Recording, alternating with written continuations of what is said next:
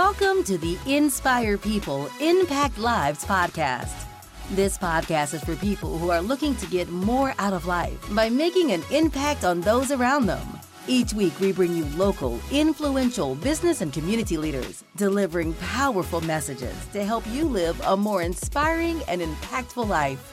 Coming to you live from Northwestern Mutual Middleton, here's your host, Josh Kosnick. Welcome to another episode of Inspire People, Impact Lives. I'm your host, Josh Kosnick. By trade, I'm a financial advisor, and by training, a leader, and now managing partner with Northwestern Mutual. Today we got a special guest. We brought my baby bro back in, Jordan Kosnick. We had such good feedback from the last time we got together. We wanted to make sure that we potentially made this a reoccurring theme where we can give our two different perspectives on things. And today we're going to talk about failure, but before we do, a couple quick things. I've been shouting out our golf outing. We're raising money for childhood cancer research. And the big thing here for us is to raise over $80,000 this summer towards that event. We've been able to donate over $130,000 to UW Carbone Cancer Research Center here in Madison, Wisconsin, and we want to bring some more money back to those great people doing great work. So please go to www.drivingoutchildhoodcancer.com. Again, that's www.drivingoutchildhoodcancer.com. We do have a few golf spots open, and as always, looking for sponsors. Secondly, we're doing our podcast today, Jordan and I together. A couple hours ago, we found out our grandfather died. So we're doing this with heavy hearts today.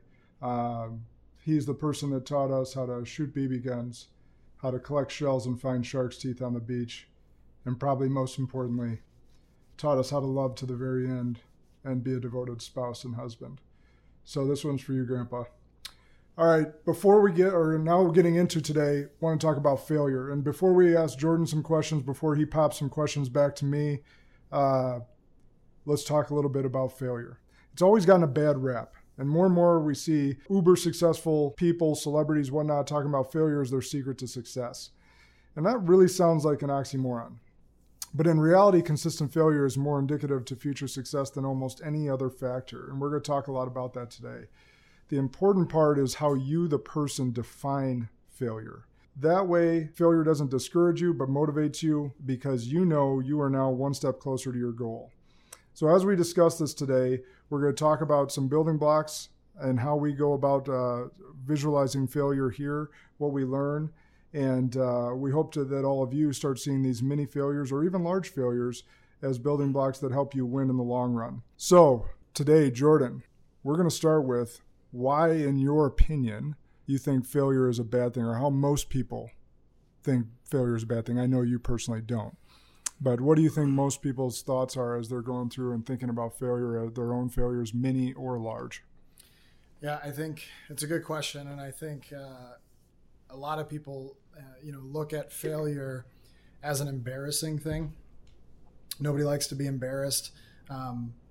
Especially in today's world when everything that we do is promoted and advertised online through social media and different things like that. Most people don't put their failures online, right? Most people, if you think about growing up as an athlete, losing a game in front of a crowd of people wasn't a fun thing to do, right? We both played sports growing up, and losing was definitely not our favorite thing. And losing typically feels like a failure, right?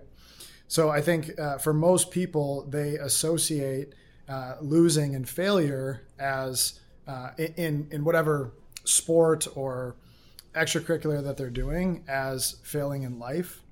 And so I think most people associate that failure as a bad thing. And so as you mentioned in the intro, most successful people and the influencers that are out there today are really promoting failure as the key to success. And I think the reason is because you're that much closer to the way it works, that much closer to the strategy that actually gets you to accomplishing whatever goal you might have. If you didn't go through those, as you mentioned, miniature failures or that big failure, and I'm excited to talk about a few of the ones that I know you and I have had in the past. that have gotten us to where we are today. If you didn't have those, you wouldn't be who you are. And so everything that you do, success or failure, makes you who you are. And I think most people like to forget about the not so good things, or the times where they lost a game or they came up short, and only remember and internalize the good things or the successes that they had. It's interesting thing about the games. So there's a lot of losses, whether it's a board game, a football game, whatever it might be. And oftentimes we hear failures define us. Mm-hmm. And then when you mention the social media aspect, it's a comparison contest. It's a popularity contest. It's like, I'm on this vacation on this beach. I only show the highlight reel. It's like watching SportsCenter's top 10 versus the bottom 10 on social media. Right? Yeah. So come on, man. Yeah, come on, man. But yeah, you get the bottom 10. You don't get the bottom 10 on Facebook. You don't get the bottom 10 on Instagram. You're getting all these highlights, and it creates the source of envy for a lot of people. You know, it's interesting that you say that.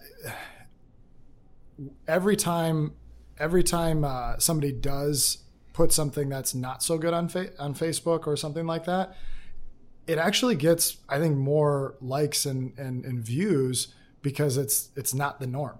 Yeah. Right? Like, so I have noticed that. Something happens to a family member, or somebody talks about a struggle that they're having. A lot of times they actually get more love and likes on Facebook or whatever it might be, because I think everyone's so used to pictures of everyone smiling and their vacations and all the stuff, the highlight reel that, like you put it. So when something gets put on there that's somebody being vulnerable, I think it actually gets more traction. That's true. I've actually noticed that. I think about in the past couple of years, I've had birth of Camden, yep, and then have death of father-in-law. And I think between those two posts, those would be the most liked or commented on or attracted to posts. Right. So it's interesting, but not even that drastic. We have things that happen on a daily basis on a very minute scale. Why do people avoid trying then? Yeah, it's a good question. I think it's that fear of failure, and so many people, as I mentioned before, fear the embarrassment that they believe or that they perceive comes along with failure. And one of the things that I wanted to mention is, and I know an author that we like here is Brene Brown. She talks about stepping into the arena, right? I like to think about the analysts of sports and all the people that talk about the sports and criticize or analyze the athletes, and or even critics about movies and art and things like that. and they have a very important job, and it takes talent to do that. But at the same time, the person that's stepping into the arena, right? Put yourself into the arena and actually try. And in that in and of itself is a win, right? Just stepping into it, putting yourself out there is a win, because you're seeing what you're capable of, what you can do, what you need to learn from your performance, or what you need to do better, things of that nature. If you don't do that, you don't learn any of those things. So I know something that you've maybe not taught me, but certainly drilled home for me is, if you either win or you learn, right? And so if you think about it that way, you don't think of a failure as a failure, you think of it as a lesson. Yeah. And so there's this acronym out there called LOSS, which we think of the word loss, but the acronym actually goes learning, opportunity, stay strong. I haven't heard that. So it's a good one for people to remember, and just think about that. So going back to the sports example, going back to losing, I was reading an article recently on parenting and top 5 tips in raising the kids. Shared that with you this morning. And it talked about in an event, whether your child is on the soccer field or in a musical or whatever it may be, that you're applauding their effort, not the wins and losses. Not scoring the goal, but rather the effort that went into that, or certain things like that. And I think that our dad was really good at that. Yep. And whether we won or lost, he would always be right there to actually applaud certain efforts. Right. And then what were the learning lessons from those? Right. I remember the first time I stood on the football field in a game, actual game action, because I was a soccer player up until 8th grade. First, I didn't get to play Pee-wee like you and Jake. And step out there, and we ran an offense that was 2 tight ends, no wide receiver. Well, I wanted to be a receiver, so tight end was the only position. So I line up on the line, 3-point stance, and the defensive end put me on my ass. I mean, just bowled me over. I was like, well, welcome to football. Yep. But you bounce right back up. Well, that was embarrassing. Got to get back. Okay, not going to happen again. Next time I go and block him, and he knew exactly how I was coming. He knew I was embarrassed. He saw it just in my demeanor or whatever. I was going to try hard. He just throws me by the wayside and goes right by me again. So now it's working on technique and learn lessons. Okay, first time got bowled over. Second time he just breezed right by me, threw me down. Over aggressive, maybe. Yeah, I was over aggressive in it. Tried to make up for that time where I just got bowled over. And so it was just lesson learned. By the third time, I was like, okay, now I'm in the groove. Now I'm actually able to do my assignment that I was taught in practice, that we practiced over and over and over again. Yep. That just reminded me, and I recall the dad was there, and he's like, kind of chuckled, and I said, so how'd that feel? I was like, not good. I was embarrassed, but he's like, well, I really applaud, you getting back up and making sure that you played. He's like, you played a great rest of the game. Yep. After that. Yep. Yeah. And so instead of saying, hey, great game or great touchdown or great goal, say, man, you worked really hard. I could tell that after you got knocked down, you came back even stronger. So complimenting their effort, or even saying, hey, great job, because I know how much you've practiced.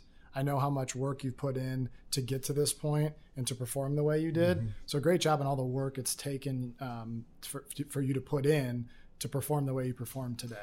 It's such a key lesson for parents. So any parents listening, you got to remember this. Or if you aspire to be a parent someday, don't applaud the wins and losses. Applaud the effort that it goes to, because or the A's, like getting an A, applauding the perfection. Applaud the effort. Even if they failed, even if they got a F, obviously that's not something you want to applaud or criticize that much. It's how did they perform before then?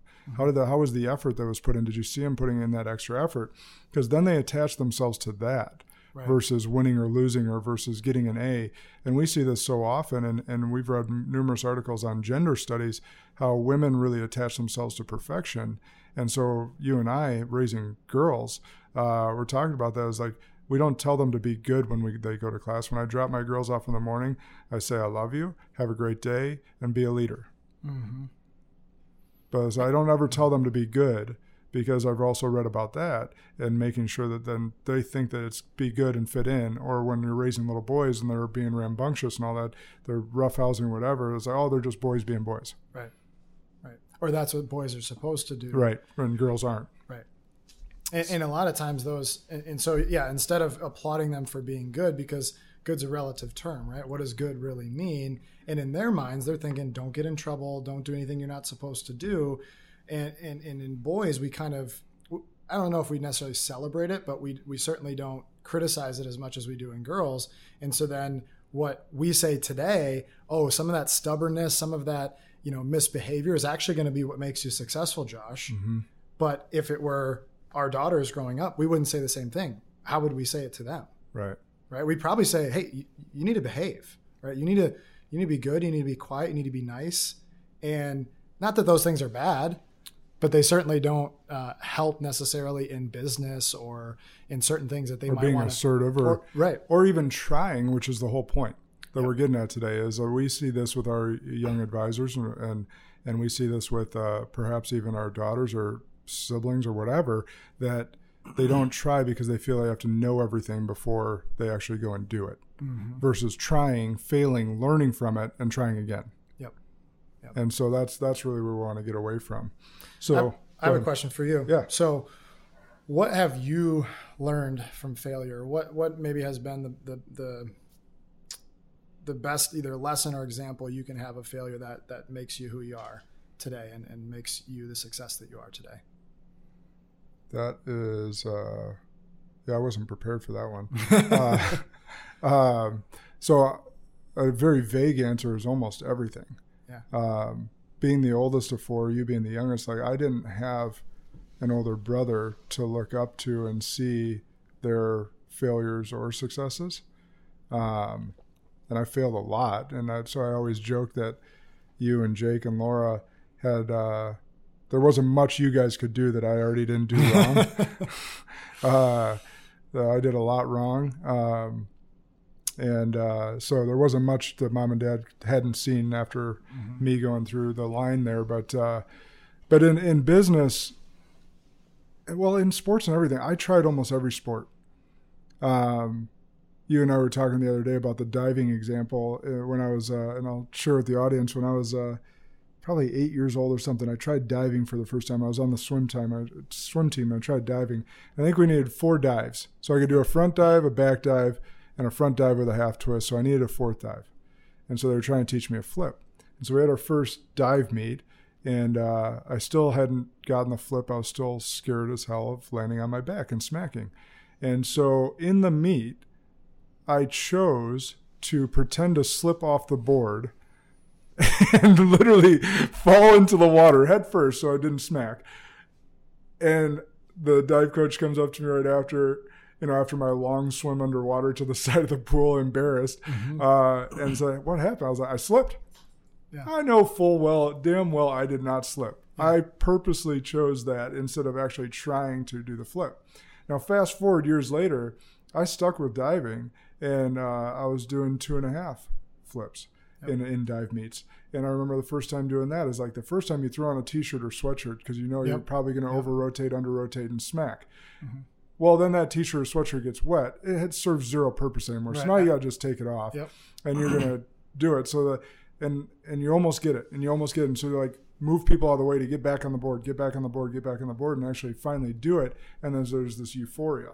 So I think the biggest key to, long story short here, or long story long maybe, is that I was willing to try over and over again, go through some embarrassments, go through some failures, publicly and privately, and be able to come out on top through continuous learning. And so I think the other piece of that I want to key in on for the audience is experience alone isn't a good teacher. It's actually evaluated experience becomes a great teacher. Mm-hmm. You have to have reflective think time. And we actually talked about this on the podcast last week with Roger Sipe. Yeah. Is actually reflecting on your learnings, having reflection time when you fail, when you have a loss, actually thinking about why that happened, what could I do better. Experts say that you are the average of the 5 people you hang out with and the books that you read. We'd like to suggest the podcast that you listen to as well. So hit that subscribe button and add Madison's top leaders to your circle. We'd also encourage you to share this podcast with as many friends as possible. Our mission is simple, to inspire people and impact lives. If you know of a friend or colleague that could benefit from listening to some of Madison's top leaders, give us a share. Now, back to our guest. So for the audience, how would you do that, in your professional world or on a weekly basis? Like, get practical tips on how would you schedule that into your day for something that's like, I really like that idea. I think that's a great idea. How do I do that? I don't know that I can do it daily. So certain times you need feedback. So I think that I keep a running to-do list, not a today list. I've talked about that as well. I have a today list. This stuff has to be done today. But my to-do list, and I'm adopting OneNote as a system. But in the past, I've created file folders in my iPad for meetings with you, for meetings with my business coach, for meetings with anyone that I have regular meetings with. If I have a thought, let's say I'm in the shower and I get those theta brain waves, and I'm going through all these different thoughts. When I get out of the shower, I get on my iPad immediately so I don't lose that thought and put it into that file, whether it was for my business coach, whether it's for you, or that it's something that I needed to talk to someone about that wasn't immediate or urgent, but needed to be talked about, or I wanted feedback on, or wanted to discuss. So having a system like that, whereas, so if I schedule in reflective think time maybe once a week, so that I don't know that it's practical daily. Yep. It could be, depending on someone's schedule, but let's say once a week where you have an hour or two where you can shut off all the noise and be able to ask yourself that question. And maybe the question is, someone made me feel a type of way. Mm-hmm. What about that person or about what they said to me or did to me is making me feel that way? Yep. And then on the loss side of things, to get to the next spot, this just came to mind. I love when someone tells me I can't do something. Mm-hmm. That is my favorite, one of my most motivating things possible. So in some of my time, I've actually pictured the enemy, like the opponent. Yep. Like I put a face to it to make sure that I stay motivated on certain things like that. And it doesn't necessarily stick with me forever, but those certain things that I'll do, like little games that I'll play because I'm competitive, to be able to, in reflective think time, actually label things and be able to compartmentalize things for future reference. But I think that reflective think time is really, really crucial. Once a week, I'd start with. If you can get to daily meditation, I think that's what a lot of the experts are really saying now, and I will fully admit that I'm not great at that. Mm-hmm. And but I think at least once a week is a good starting point. Yeah, I like that. And it's interesting that I thought of when you were talking about this, and it wasn't the reason I asked the question, but I think it's a perfect testament to the playbook for success that we use at our firm, but posting and planning. Yeah. So posting and planning, just for the audience, as in a general definition of how we define it, is look at your day, post what happened in your day as far as activity. How many people did you see? How many phone calls did you make? How many referrals did you get? And so you're reflecting upon your day, what happened in that day, good or bad. How did I do? And then planning for the day ahead. And so in and of itself, it is a way of self-reflecting and being aware of how your day went. Because it's almost impossible to not have some of those self-awareness and self-reflective thoughts when you're like, hey, I only made this amount of dials, and I know I should have made this amount, or I should have set this amount of meetings and I only set this amount, or vice versa. Hey, I killed it today. I should be proud of today. And what did I do today? What was my morning routine like? What did I eat for breakfast, right? What was special about today that allowed me to kill it? Or was it just one of those days where I was on point, right? But taking note of some of those things that happened on the days that you crushed it, and the posting planning that we teach all of our advisors to do daily, whether they do it or not, we teach them to do it daily, is extremely valuable as a self-reflective tool that we're talking about. That's a good point. Can't believe I didn't think of that. So, but count your wins. Yeah. And that's count your wins, not your losses, because losses are, like you said before, we don't lose. We either win or we learn. So there's no point in counting losses. That just made me think of something. What if instead of counting your losses, you count your lessons? Right. There. Count your wins and your lessons. Yeah. That's how you can simply reflect. Yeah. Because there's nothing about the losses other than the lesson that's going to move you forward. I still have this visual of you pretending to slip off the diving board. I'm sure it was like really, really artistically. Well, apparently beautiful. Your acting job was pretty good if your coach didn't know what actually happened. Oh, I'm sure they knew what happened. It had to have looked so bad. Yeah, so the judges' scores were zeros on that for everyone. Just in case anyone was wondering. Was clear, yeah. Did not complete I was pretty sure I knew, but. But, all right. So how do you help someone deal with their failures? Yeah, I think. You coach a lot. Jordan's role, Chief Development Officer with our firm, for those that didn't catch the last episode, but you're helping people on a daily basis. So what are some of your strategies or conversations like? Yep. The thing that I focus on most is action when it comes to failure, right? So as much as we just talked about self-reflection, it can also be a very dangerous thing, right? And a lot of people talk about overthinking as a really dangerous thing to do. And so as much as we just advise to get self-reflection time in, it shouldn't be to the point where you're dwelling on your failures or dwelling on anything for that matter, even successes, right?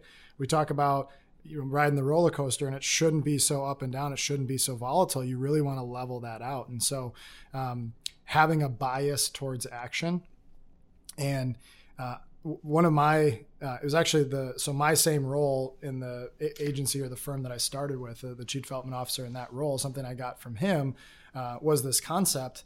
And we broke it down to basically just the Nike sign, or the Nike slogan. So I used to put the Nike sign above my phone in my cube when I first started. For those of you living under a rock, it's just do it. Just do it would be the slogan for Nike. And the reason I did that, or the thought behind that, was when I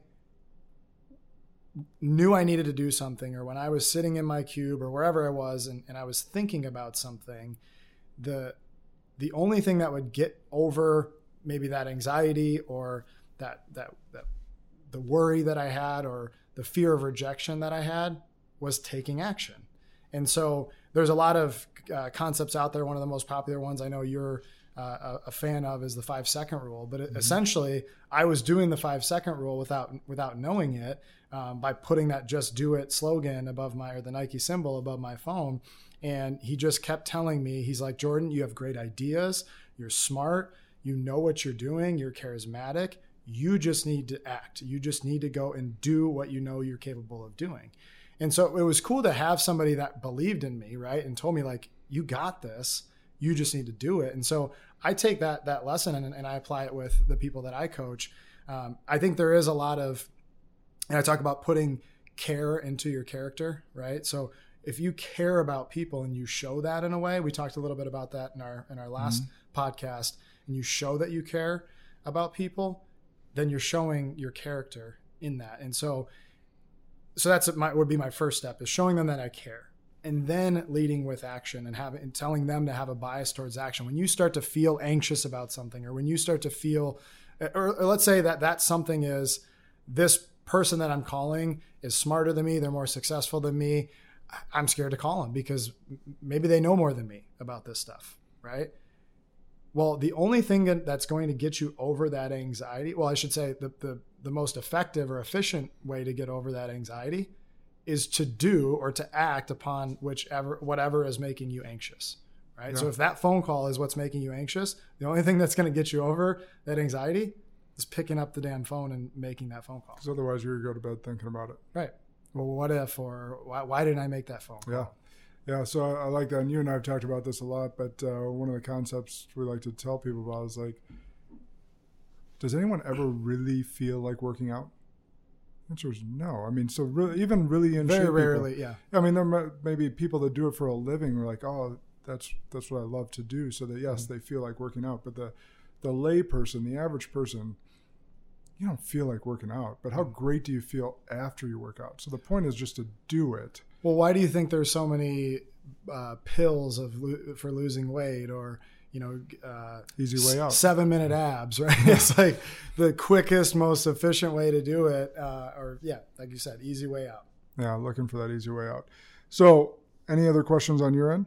Yeah. So you initially asked me, why is failure bad? Which is similar to the question I want to ask, but I think there's a fear around it. And so a lot of people talk about the fear of failure. Why do you think failure scares people so much? So I think it goes to a really, really deep level. I think it speaks to who are we as a person, right? So you like threes, yep. Right? That's your favorite number. Yep. So I'll give you three H's: humble, hungry, and hustle. But the humble is, who am I, right? So forget for a moment the world has placed any title or any accolade on you, and strip all of that away. And who are you? Mm-hmm. What do you bring to the table? So what I'm getting at there is, I think that people connect too many things to who they are as a person. So meaning, if I walk up to this girl in the bar and I get rejected, I take that personally because it's like a personal attack on who I am as a person. Now, is that really the case? Maybe she had a boyfriend. Maybe she didn't find you attractive. There could be a zillion different reasons she said no to your advance. Mm-hmm. But you take that so personally. And sometimes I've seen even guys lash out at the person that just rejected them. Right. Like, you really think that helped the situation? Mm-hmm. You really think you're going to get her number now? Like, that's just ridiculous. But I think that going back to your question there is, we take it as a personal attack or a personal failure. So they're attaching it to their identity. They're attaching it to their identity. Yeah. It's like, no, strip everything away. And who are you and what do you bring to the table? And then when you're so clear on that, you won't fear as nearly as much. The fear will start to dissipate because you're like, I know who I am. I know what I bring to the table. And if you can't see that, then I got to find someone that does. And that goes for personal relationships to business relationships, is that people that really connect with you, people that really recognize your value, they're going to be attracted to you, not detracted from you. That reminds me of, I heard a saying that I really liked, and it started to make me think about just like our body's different. But have you ever heard the phrase, you are not fat, you have fat? Yeah. Right. So if somebody's overweight, they say I'm fat. It's actually, it's grammatically incorrect. No, you're not fat, you have fat. And then even philosophically, as you're saying, people are attaching their identity to the fact that they're overweight. In reality, that has nothing to really do with them. They have fat on them. They are not fat. Right. Right. And so I think about that. And I think that's a really good point that you bring up, is that we are not our failures. We are not our successes either. Right. We are who we are. Yeah. Those just happen to be, things that we've done. Yep. And so think about that. You are uniquely created by God. What I believe, what you believe could be something different, but you are one of a kind. And so what do you uniquely bring to the table that no one else can bring to the table? Who are you at the core? Do you have integrity? Are you a loving person? Are you a trustworthy person? Think of some of these acronyms that fit your values that people have described you about in the past. That's who you are. Mm-hmm. Not your successes, not your failures. Figure that out, and then you'll be able to move forward a lot faster. So the 3 H's, just want to finish that point so we don't lose it. Humble, who am I? Hungry, where do I want to go? And hustle, how will I get there? Yep. And if you can identify with those, you'll get out of fear a lot quicker. Mm-hmm. Yeah. One thing I wanted to make sure that I touched on, because this was something that was tough for me, but as I reflect on it, I realize that I'm really proud of what I've done. And so I recently took the CFP exam and failed, did not pass it. I put hours upon hours of study time into it. It was something that I was really excited to do, wanted to lead by example and show that I'm continuing my education. And the tough thing about it as well is that after you take the exam, the way the CFPA exam works now is they don't tell you whether you passed or failed right away. So I had to wait about a month to find out. And so I went in and truthfully, after taking it, I was pretty sure that I did not pass. It's a pretty difficult exam. But I thought, you never know. And I could have, on the ones that I wasn't 100% sure on, maybe I got really lucky and guessed the right answer. And so once I found out, I guess the good thing in the fact that I had to wait was that I had a lot of time to process, like, okay, well, if I fail, here's who I am, here's what I can do, here's how it hurts me, here's how it doesn't hurt me. I had a lot of time to really process that. And so when I did find out, I don't think I was as hurt in the moment, but it took a couple of days for me to come to the conclusion that, like, as I said before, I was just happy that I put myself in the arena. I was just happy that all of that study time and all of the effort that I put into learning these concepts, learning about and working on mastering my craft, it didn't go to waste just because I didn't accomplish it this time, right? I still have all of that effort and time and studying and knowledge now, just as much as I would have if I happened to have passed it, right? And so for me, I learned that I didn't do enough, right? I didn't study enough, or I didn't study the right things or in the right way, and I know what to do moving forward to get it passed in the future. And so I look back on that, and I think a lot of people really get discouraged about that. And I think the weird thing for me is that even though, it kind of hurt, I was more encouraged than I was discouraged this time. And I've failed a lot of tests in my professional career. But this one was probably the first time where I was like, you know what? I'm just proud that I put myself out there, and I'm actually really encouraged to go take it again at some point in the future because I know what I need to do to get it passed. That's good. And then you will pass it the next time. Mm-hmm. So in wrapping up today, there's a question you love to ask in the interview process when you're interviewing people that I wanted to get people knowledge of. Tell you a joke or tell me a joke? No, not to tell you a joke. That one? Okay. That puts people on the spot. I'm talking about the question you love to ask about winning versus losing. I'm actually not remembering which one you're talking about. We're talking about, I think you asked. Oh. Go ahead. If you got it, go. Are you a starter or a finisher? That one? Yeah, maybe that's how I was remembering it. Yeah. I thought it was about winning and losing, but maybe that's the starter and finisher one. Well, this one I got from Dad, which is, are you a starter or a finisher? And most people think about it a little bit and they're like, well, like both are good, right? But most people say, oh, I'm a finisher because they think that's what you want to hear. That's what I want to hear. But in reality, it's a trick question. And the answer is, well, I'm both, right? Because you want to have somebody that can start things, but you want to have, you got to make sure that you finish as well. Yeah. No, that's really good. So in closing, I want to read a stat for folks because maybe some of you have actually read about the top 5 regrets of people dying or something of that nature. And a lot of them are about regret of inaction. So I want to put some stats to that. In the short term, we tend to regret our actions more than our inaction by a margin of 53% to 47%. But over the long term, towards the end of our lives, it is inactions we regret more than actions by 84% to 16%. That is a huge margin. So I want people to remember that as you go out there, is at the end of your life, you're going to remember things you didn't do versus things you did, regret-wise. So you're going to regret not spending more time with your kids. You're going to regret not taking that shot at that job or starting your own business or whatever it may be. That's inaction versus action that you're going to regret more. So everybody, stay hungry, stay humble, and hustle out there. I want to remind you, follow us on Instagram at Josh Kosnick. That is at JoshKosnick. Love to connect with you. Love some ideas on podcast guests that you'd like us to have on, or any future topics you'd like Jordan and I to argue about. We can do that as well.